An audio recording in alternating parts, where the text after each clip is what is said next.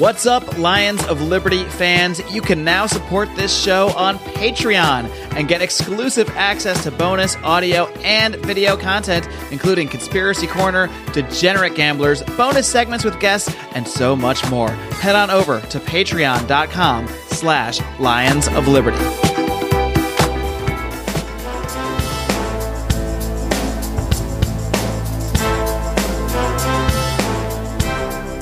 Welcome to Felony Friday, a presentation of the Lions of Liberty podcast. Here is your host, John Odermatt. Felons, friends, and freedom lovers, welcome back to another edition of Felony Friday, a weekly show here on the Lions of Liberty podcast. Of course, every single episode on Felony Friday, we strive to expose injustice in the broken criminal justice system, and we share stories of felons who have overcome just tremendous odds in order to find success in society, success after prison. And my guest today is no different. In fact, my guest today is probably the most successful felon that I've had on this show. I don't think there's any probably about it. I think that's a fact. My guest is going to be Dave Dahl, the co-creator of Dave's Killer Bread, which has a cult following. I love it too. It's fantastic. I'll introduce Dave in just a minute. Before I do that, I just want to remind you guys, this is only one of 3 shows that we have here on the Lions of Liberty podcast. Every week we kick off with a show hosted by Mark Claire on Monday. It's our longest running program and our flagship program. And Mark interviews leaders in the libertarian movement. He hosts roundtable discussions talking about everything from politics to culture to all kinds of different interesting subjects. We had a couple weeks ago, we had our Liberty Draft. It's really a Liberty fantasy team where we're trying to pick who are the movers and shakers in the Liberty movement going forward and who will see their stock rise the most in the lead up to 2020. And Wednesday show is hosted by Brian McWilliams. It is called Electric Liberty Land. And Brian does a fantastic job with it. Sometimes it's a solo show. Sometimes he brings a guest on. But every single time, no matter what, I can guarantee you that Brian is going to bring you some angry rants. But it's also funny. In fact, we call it your weekly dose of culture, comedy, and liberty. So check both those shows out. And you can get those 2 shows and my show by subscribing to the Lions of Liberty podcast feed. Wherever you find podcasts, I think it's probably everywhere. And it's on YouTube as well. The video for this episode will be on YouTube. And you can find all that stuff linked to, nice and neat, along with links from the show at lionsofliberty.com/FF154, because this is episode 154. I know, crazy stuff there. So that's all I got. Let's get rolling with today's show. My guest today on Felony Friday is Dave Dahl. Dave is the co-creator of Dave's Killer Bread. In my humble opinion, one of the best tasting and probably the healthiest bread out there. I'm not an expert in bread, but maybe we can learn about that from Dave. We'll ask him some questions. But prior to his breakthrough in the bread industry, Dave served 4 different prison sentences for crimes ranging from burglary to armed robbery for drug dealing. After this 4th time in prison, Dave turned his life around and got back into the family bakery business. And from there, the rest is history, really. Took Dave's Killer Bread, made it a successful brand.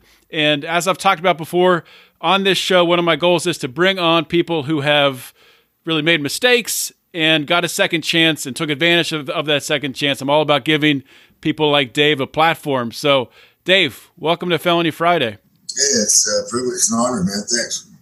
Well, thanks for coming on the show, man. And, I had no idea that, the history behind Dave's Killer Bread until, I don't know, just this ad popped up on my timeline, probably right before I contacted you, reached out to you, talking about your story. I forget. It was some news outlet had done a piece on you. And, they were talking about your past and also how you brought people with a criminal background on to work for you when you still owned Dave's Killer Bread. I understand that you sold it a few years ago, right? Right. In two separate events. It took 2 events to sell it. Yeah. Finally, rolled out in 2015 for good. We can get into that, but let's start sort of at the beginning and work our way through. So one thing I like to, start with my guests is really get a feel for their background, where they grew up, things like that. So just give us like the, where'd you grow up? Where'd you go to school? Different things like that from early in your life. I grew up in East Portland and Gresham, and that's Portland, Oregon, of course. And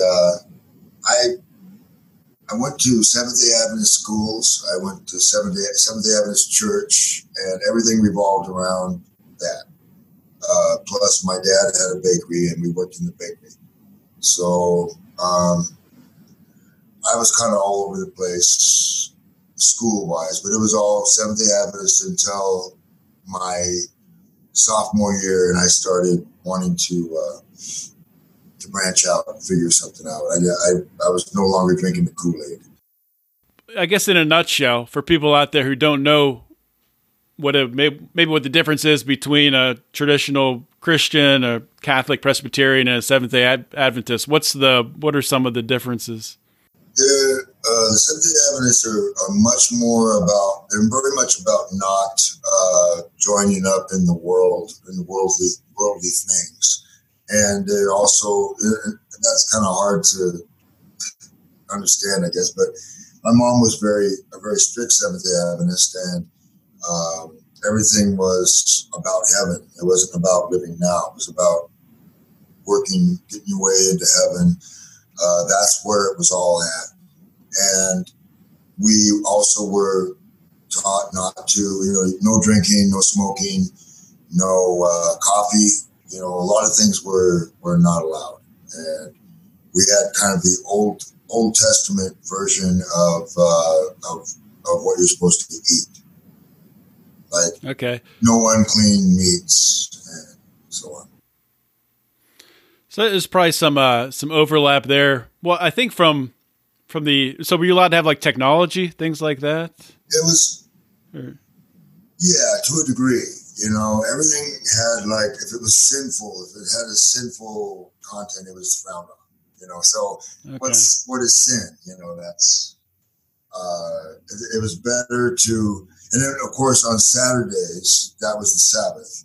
From Friday evening to Saturday evening was the Sabbath, and we were not allowed to do much of anything during that time except for religious things.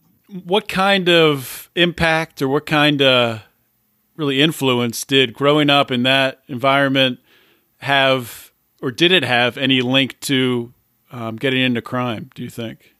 It was kind of the opposite of getting into crime. I think the rebellion that I had against it, and the fact that I really didn't have any direction after that. Once I decided that the Seventh-day Adventist thing was not for me, I realized that I didn't really realize anything. I had no direction, no compass, and I went out and discovered the world in my way, and eventually, I was very depressed. I had mental issues. I was depressed and anxious. I just was very suicidal, actually. I didn't really want it until I found methamphetamine, and that was like what I call my first transformation. What do you mean by that? But by a transformation? It wasn't not a good transformation. It was something that proved to me that you can alter your state. You can alter the way you look at things. Now, in this case, methamphetamine altered me immediately, instant gratification, instantly into a world that was exciting and fun. And so that was the first, that was just basically what taught me that you could change. But I didn't know you could change for the better. And that came way later. Well, I definitely want to get into that. But before we get into that, let's talk about what actually happened with spending time in prison. So what was how old were you the first time you were arrested, the first time you spent some time in prison? And what happened? I was arrested in my teens a couple of times. It was once for weed possession and once for getting so drunk at a concert that I ended up waking up in jail covered in blood and, just craziness, stuff like that. But I wasn't really a criminal. I didn't start the criminal thing until I first put a needle full of methamphetamine in my arm and eventually had to find a way to support my habit. And that criminality eventually led to a sentence for burglary when I was 25. And kind of late. I'm a late bloomer when it comes to criminality. So how long was that sentence, and how much time did you serve? The first one I was sentenced, back in those days, it didn't mean much what they said your sentence was. It was 7 years. I did 9 months before I started a in and out sentence, and kind of 8 days in, 6 days out, and then after 7 months of that, I was released. So it was like 16 months I did. 16 months, and then so what was that experience like? Was it? I mean, obviously it's a shock, but thinking back on it, it didn't change you right away because you went 3 more times. But did it make you? Did it hinder your life? Did it make your situation worse? Or no, I thought, I couldn't see a reason why I would ever stop doing the meth, because it was so great. It was the first great thing that ever happened to me, in my mind. And so while I was in there, I just thought about how can I be better at this? And, the first time I did time, I didn't learn a whole lot. I always thought of it as a rite of passage and a manhood, things like that. I mean, I was such a unhappy kid, and the drugs made me a better, happy person in a way. I don't know how to, obviously it had its drawbacks, but I thought that it was the best direction for me. I started thinking sort of as an antisocial person. I just started thinking like a criminal. do you think that was due to the influences around you, like friends you had at the time? Yeah, and it was a rebellion against what I'd been brought up as, and who I was. I didn't want to be who I was, so I was being something else, and that was a great lesson that I learned way later. Way later on, I learned that I wanted to be who I am. I'm okay with it. Okay. The acceptance is it's a key thing in life. So you have this first stint in prison. You get out. You're saying your mindset really, while you were in prison, was to get better at getting methamphetamine. I take it that you probably didn't go through any rehab or anything in prison, or if you did, then you didn't want to quit. I didn't pay much attention in those days. I wasn't trying to change. So, and everything seemed like a lie to me. Until you're ready for it, it just sounds like bullshit. So what happened when you got out? I got out the first time I got back. My daughter was born. She was during that time later on, and unfortunately, it wasn't too long into that. I had a woman that was her mother, and we hung out, and we got a place, and I tried to become a great drug dealer, and I wasn't bad as far as just the dollars and cents of it, but I was so naive, really, coming from where I'd come from, that even at my age at this point, probably 26, 27 in there, I was still just really not very good at it, and I would get a job and I would lose the job and so forth. It was just, it's kind of hard to remember those days, but because they're pretty dark. There's nothing really happy to remember. Mm-hmm. So I moved around. I went to Detroit, Michigan. I did some time there. I spent some time in Detroit, ended up getting extradited here and there. It's just one thing after another. A lot of arrests. So let's let's jump it forward then. So what was it that after having these 4 different stints in prison all around the country, what was it that changed you? I mean, can you point to a moment where something happened? Was it gradual? Absolutely. Nothing happened the first 3 times. The 4th time, I was going to get out and I was going to be late 40s, and I was having a hard time with that, thinking, man, there's nothing really to live for. So the whole time that I was in there for a few years, it was just depression and anxiety and not sleeping well and having bad dreams and thinking of suicide. And finally, after a lot of suicidal ideation, I eventually said, well, I have one more thing I can do. I can ask for help. And I put in a kite. I wrote this kite out, inmate communication form to the psych services. And I'm in prison. And, it's kind of weird because you're like, you don't want to tell anybody you got a problem. That's the whole deal. So actually doing that was the best thing I ever did, but it was anti everything that I'd been taught and believed. And it changed my life dramatically, just the act of putting the kite in there. And then when I went to the psych services at the doctor, they gave me some medication that helped me. And then I got into school as a drafter, computer-aided drafting. And it's something I talk about all the time to people, how a trade can change someone's life. It really changed my life. I realized I wasn't stupid. I realized I didn't need methamphetamine to be happy. I was happy. Right there in prison, I started being free because I was doing something with my life. It felt good.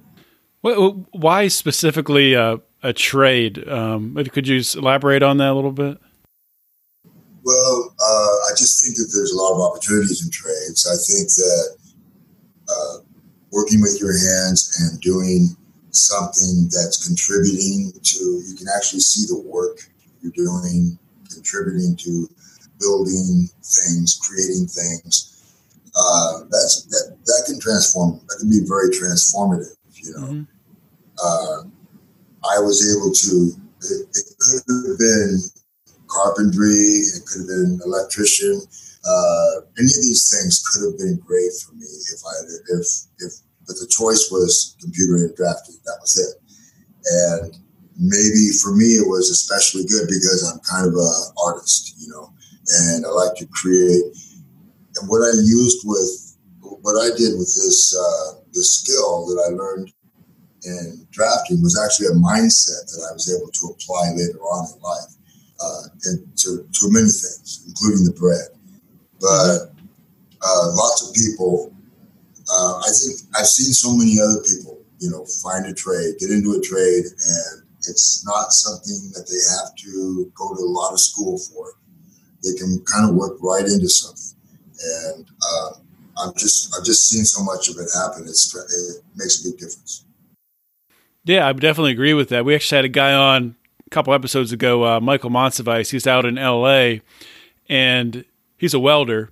And he was in prison, he worked with the prison system to start a welding program inside the prison, which, I think that's fantastic. So guys can get released and then, have a job, have a skill that they can immediately work in, which I don't know why we're not doing that more across the board in the prison system. I have some ideas. I'm working at it. It's one of my goals. It's one of the things I want to see happen. And, you're talking about one of the cool things about that is you can get right into work, and a lot of construction people will allow ex-felons in because it's not as risky on a lot of dishonesty levels and stuff. It's very great. A person can prove themselves pretty quickly whether they're a good employee or not in a trade. Right. Yeah, you can measure it with welding. If you're having a bunch of bad welds that aren't passing inspection, you're not going to cut it very long. It's just like with anything else. But so from there, so how long did you work in drafting for? I had a few years left to do. I thought I was gonna have like 6 more years, but they let me out early because they put me into this drug program. Okay. So the drug program. When I found out I was going into this program, I was not too happy, even though it was going to get me out early, because I felt like I was on a great path with this computer-aided drafting. So the total amount of drafting that I did probably was 2.5 years, and then I was transferred over to this drug program, and it was a great test of my new attitude in life. My attitude was, hey, whatever comes, I'm going to meet it head on and do the best I can, and be okay with failure and success. Just be good. And so I got into this program, and it wasn't easy. It was hard. It was there was a lot of headbutting in there, and I managed to get through it, and then it was time to get out. I want to tell you guys about a new podcast. Friend of the show, friend of Lions of Liberty, Rachel Kennerly. She has a new podcast that focuses on cannabis. She brings on, much like Felony Friday, where I bring on people to share their story about their experience in the criminal justice system, Rachel brings on people to share their stories about how they've used cannabis to heal themselves, how they've used medicinal cannabis to find healing. The show is called Cannabis Heals Me. And on the show so far, she's interviewed a couple who has a child with epilepsy, using the cannabis to treat the epilepsy, someone with a traumatic brain injury, a lupus survivor, and a woman who has a medical condition referred to as suicide disease. They publish 1 episode per week. You can find the episodes wherever you find podcasts, or you can check out the website at cannabishealsme.com. All right, let's get back to today's show. So when you got out, did you end up using the drafting when you were out, or no? Not specifically. I used the ideas. I used principles that I learned in drafting. They came in very handy. I used, like, for instance, I realized that I needed to replicate products that were already out there for me to be able to improve on them. So that's the same thing you do in drafting. You replicate other things, and you find ways to improve those, working with other people and such. I did that with bread. So same deal. This was your family business, right? Like, how big was, before you, I guess, got involved again, how big was the business at that time? I think there was something like $1 million, $1.5 million or something like that sales every year at that time. And that isn't a whole lot of profit for the company because it's very slim margins. So, my brother was able to make a pretty decent living running this, but what they were selling was private label products. There was no real branding. It was just, Trader Joe's needed certain items for their bread lines, and certain, and so my brother was able to make that happen. So, how did you take it from the situation where you're just making private label, just filling orders, you're not really building a brand? Well, I guess where did the desire, where did the passion come from to do that? I guess, first of all, to change it. It was a necessity, really. The need was there. The company, in order for me to get any sort of equity in the company, I had to make a mark somehow. And my brother gave me he supported me in the idea of creating new products. And I started out by updating the cookie line that they had at the time to being without trans fats and without eggs, but they became vegan. So it was just like, it was a good warm up toward the bread. I had a couple of months where I worked on cookies, but the bread was a bigger opportunity and a much bigger challenge because there's so much competition, and there's people eat bread all the time, every day, right? Most people. So there's plenty of market, but the big guys dominated. And to compete with those guys, I had to come up with something better. And that's really what my challenge was. And I was, to me, that's something to be passionate about. I enjoyed it. Well, yeah, I don't think you can underestimate how hard it is. And there's a couple food markets, probably a lot of food markets are like a cereal, where it is so hard to differentiate yourself. But like, just for example, when I posted we have a Facebook group, and I posted that you were going to be coming on the show, I said, Dave's Killer Bread, it's one of my favorite breads.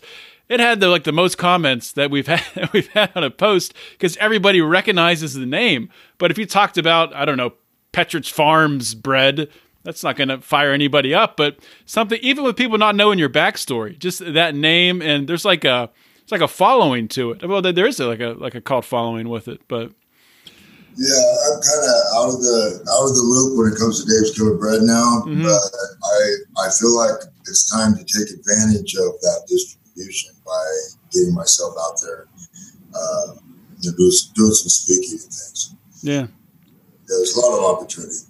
So let's talk about the process of the branding of it. How did you approach really everything? I mean, everything from the label to the name. What was the process there?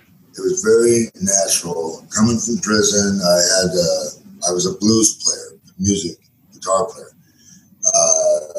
Coming out, I did a lot of playing while I was in there. I developed my blues chops. And blues bread had a good ring to it, so I was going to make a variety called blues bread and another one called killer bread. And I didn't know what the killer was going to be, but I was going to name it. I was going to create it around that name, just like I was going to create blues bread around the name.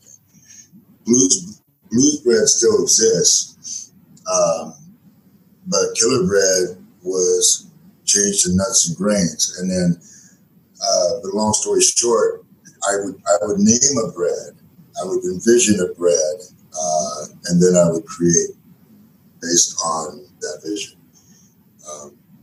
And so the actual creating of the product was pretty straightforward in that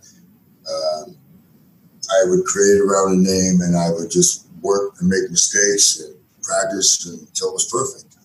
And so that was that part of the process. And then, but calling it killer bread, it just kind of stuck.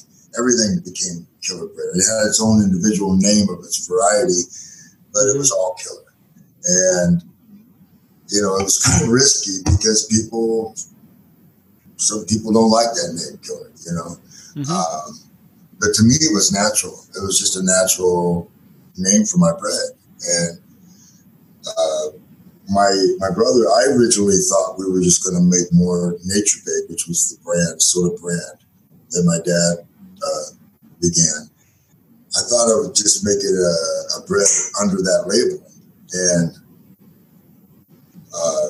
my brother didn't want to do that. He wanted to make it a new brand for several reasons. But so it kind of totally separate, And my idea was to make it as part of the family and the extension of the family.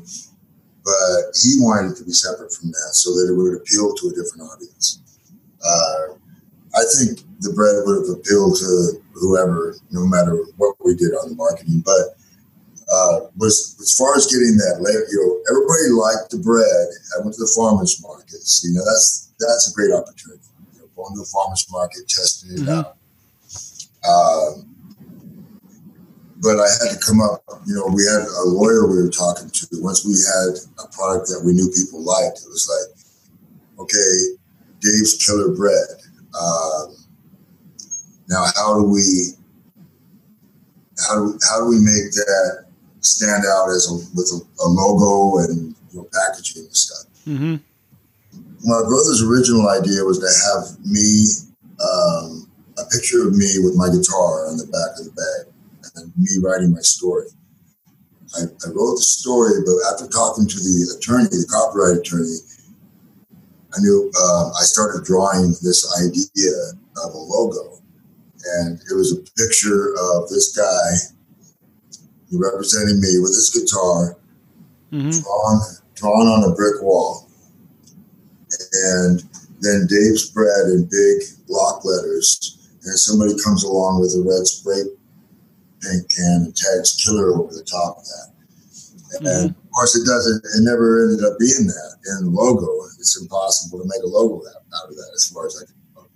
So this is what ended up happening, and rest is history, I guess. That's pretty cool. So how many years were you, I guess, how long was the run with Dave's Killer Bread before you sold it? You said there was like a 2-part sale, or?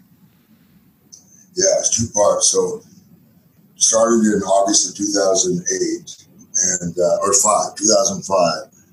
And we sold the first part in around just the beginning of 2012. So 7 years. It was 7 years, and we had got to the point where it was too hard to handle. It's too big. It was too big for us. And then 3 more years, and it was all gone. Had you guys expanded? I assume you would have had to expand production. When that happened. Yeah, my brother actually had to basically put up his house in order for us to expand to a bigger place so that we could keep up with the demand.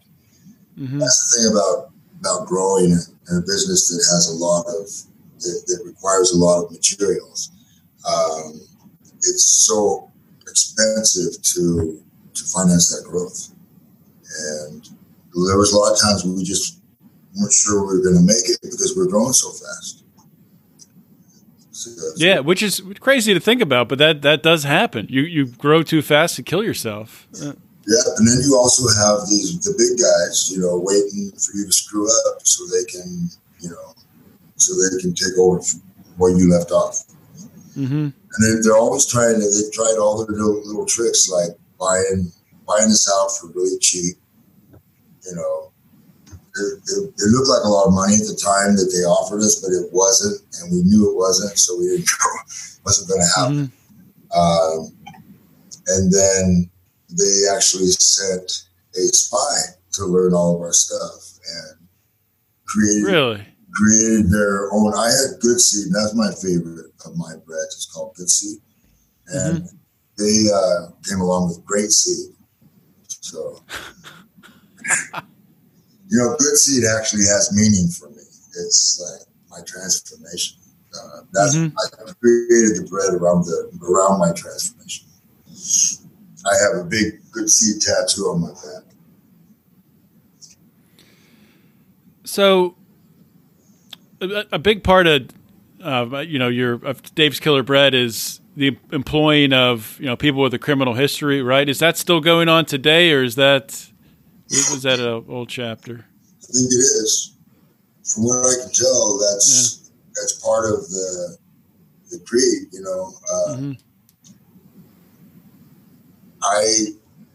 When I started doing it, it was just simply because it was the right thing to do. There's good people out there that nobody wants because they're ex-felons. So why not get those good people? Made a lot of mistakes in hiring, but there's a lot of excellent people that have been in trouble. Absolutely. Yeah, I meet more every time I do this show. It's incredible. And, I think it's, a story like yours and so many stories that we've had on this show, I think it serves as motivation for not just people who have a criminal history and have made mistakes, but also people who, maybe they're in a job they don't like, or they have a business that failed. I mean, you can come back from anything. So if you could just speak to, I hate using the word tricks, maybe some of the methods or things you leaned on really to push yourself through maybe tough times or times when you doubted yourself while you were growing this business. Yeah. I think the most powerful lessons I learned were humility, because humility to me means just not being any more or less than you are. Just being, it's so basic and so great. It makes it, and acceptance is probably the very best word that I know, because if you accept your circumstances as they are, when you can't do anything about it, then you're successful. That's success in itself. That doesn't mean you want to stay there. You're going to do something about it, but you're going to accept where you're at right now. And it's calming. It opens your mind to positive outcomes, instead of thinking, oh my God, and panicking and thinking less of yourself and less of the world. I mean, all the negative thoughts that enter your mind don't have to be there. You accept the truth exactly as it is, and you make it better. And I like that a lot. That's always been a key to my success. Where did you learn that? Do you remember? It's kind of over time. Part of it comes from the 12 steps. We admitted we were powerless over alcohol and that our lives have become unmanageable. But you learn it's more like a serenity prayer. God, grant me the serenity to accept the things I cannot change, the courage to change the things I can, and the wisdom to know the difference. It's so simple, and it works every time. And so it was the beginning of it was when I got the medication for my depression, because I was doing something about it. I was accepting myself as I was, but I was doing something about it. And from that point on, I looked at the corrections officers and others, and I just forgave them. It's like, this is the way it is, but what good does it do me to trip and have a bad day because these guys want me to? I'm just going to let it go, brush it off. And all through my life since then, even when I made major mistakes, I was able to forgive myself and forgive others. That makes a big difference. Yeah, that's really cool. And I think, so many people just throughout their personal life, not even dealing with success in business, but I think so much of the world today is just structured. I don't think it's intentional, but with like the news media, cable news, everything is like designed to throw people off, put them in fear a little bit. And you're right, man. That's so dangerous. That's so dangerous. And it's hard to watch that negativity. It's because there's games going on. It's all games, and an idea isn't necessarily there for that idea. It's there as a manipulation tactic.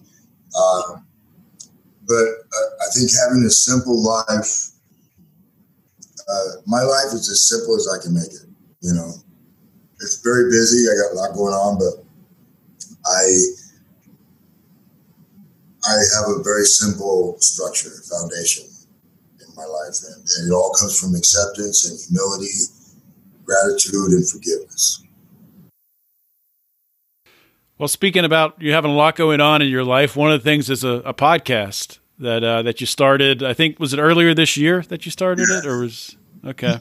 So yeah, tell us about that podcast, the name of it, why you started it, and really what's the goal, the vision for it.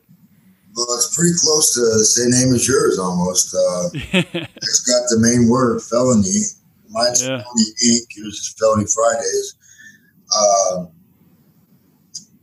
Somebody else had the idea that they came up to me and said, and they produce these several different podcasts. It's called the Startup Radio Network.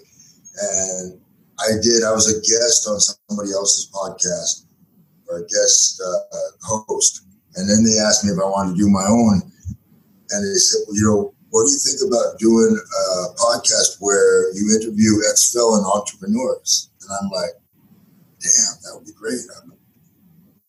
So it's not, I don't do the podcast because for any other reason really than because I feel like it matters to talk to these guys. I enjoy talking to them, and I think that it makes a difference. You know, it's not because I don't make any money at it. Yeah, that's the big secret in podcasting. There's no money in it. Yeah, you got to do it for another reason. But I've listened to a couple of the episodes, and honestly, man, I'm probably gonna go back in the backlog and listen to as many as I can because it's compelling stuff. And we've had a couple guests that I've had on my show too, so there's some overlap. I know one you had Cos Marte, who has Con Body. He's a good guy. That's a great story. Yeah. Yeah, I think those guys are inspirational. The transformation is very meaningful. I think, it's a great subject. I plan on doing another podcast eventually that's more wide-ranging, not just about felons. It's going to be about other people who've overcome things.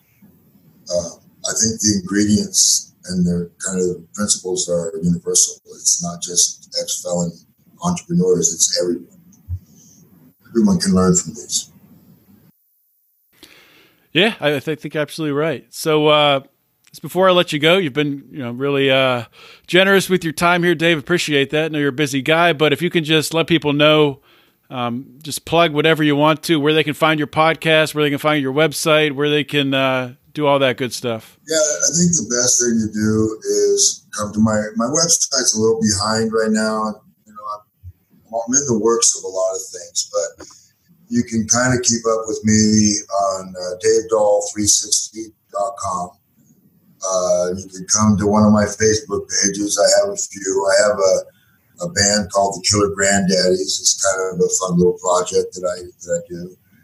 I also, one of the ways that I healed up from a bad incident that happened in 2013 was I got into African art, of all things. It's like the last thing in the world anybody would expect me to get into, and that's kind of why I did it, because it has nothing to do with me, And it's good sometimes to be able to forget about yourself, and that's what I did with it. But I sell African art now, but it's a very niche market. There's not a whole lot of people into it. So do you travel over to Africa to look at art? And no, because now in 2013 I had an incident where it doesn't make any sense, no matter how you put it. But I ran into 3 cop cars in Washington County, and it's totally, no matter how you look at it, it's misunderstood. But it was a result of the success and drinking and just losing my baby. I mean, it was a weird time, and when that happened, it kind of set me a new chain of events going. And I went to, I wasn't able to go to Africa. My travel was restricted. Okay. So it came to me. You'd be surprised how many Africans like to sell African art. Yeah, that's how they make money. So there's no cultural appropriation. Yeah. They don't check to make sure you're African. Anyone can buy it. So yeah. They know who likes the African art. It's not Africans. Yeah. That's interesting. Well, Dave, yeah, thanks again, man, for coming on. This has been a lot of fun, and people should check out the website. What is it? Dave Dahl 360, right? And check out the podcast. Felony Inc. All right. It's nice to talk to you. Take care. All right. We'll see you, man. Hope you guys enjoyed that interview with Dave Dahl. And, I'm not going to drone on for very long here at the conclusion because I think the important stuff already happened during the episode. So you might want to go back and listen to the episode again because there are some gems in there. I just want to highlight one gem that I'm going to take away and apply to my life right now, every single day. And I think it's going to help tremendously. When Dave was talking about really being able to be content with where you are, understand where you are today, be grateful for what you have today, and then use that calmness to be able to be creative, have a creative mindset, a problem-solving mindset, to be able to seize opportunities and grow. And I think that is so important. And it's not something that I've heard said the way that Dave related it. People talk about gratitude, but for some reason it just clicked with me there when he was talking about it. Just clicked that I think it's a problem, as I said to Dave, across culture today. Nobody's content. Nobody is content. It's rare. It is a very rare thing to find somebody, even who's very successful, who is content and happy with where they are, grateful for where they are in the moment. I really struggle with that. I think that it can be very, very powerful to be able to accept where you are, understand that accepting where you are today does not mean that you accept where the same thing today 10 years from now. You can accept where you are right now, because where you are right now is a collection of all the decisions you've made that put you here. So the only reason that you're here right now, of course there are external influences, things that can happen, but for the most part, even those external influences, your decision-making had a role in that led you to this point today. So accept it. Accept the bad things that happened. Accept the bad luck. Accept the poor decisions. Accept the mistakes. And this goes across the board for people who have made terrible mistakes, who are in prison, got out and they can't find work, they can't find housing, they can't find anything. It goes for those people, and it also goes for people who, it sounds weird to relate these two people as being to have a similar mindset, but I think there's people who have been out of prison who have nothing, and there's people who have a full-time job and are just as upset and unsatisfied with the state of life and where they are today, the state of the country. I think some people they look at CNN and Fox News and the sky is falling, the world's ending. But to be able to just take a deep breath and just relax and understand things can get better. Things will get better. Things are getting better. And it starts with changing yourself and changing your mindset. So hopefully that made a little bit of sense. I think it made more sense when Dave talked about it. But it's a great time talking with this guy. This is somebody who's had wild success. Hopefully you guys gleaned some wisdom off of the episode. And, maybe I'll have Dave back on in a little while. And I'm sure there's more to his story. He had about an hour today, which we approached getting through that. But I just want to say one more thing. Please consider joining the Lions of Liberty Pride. We are going to be running a promotion, and the promotion is going to have to do with getting some extra some perks that have never been offered before.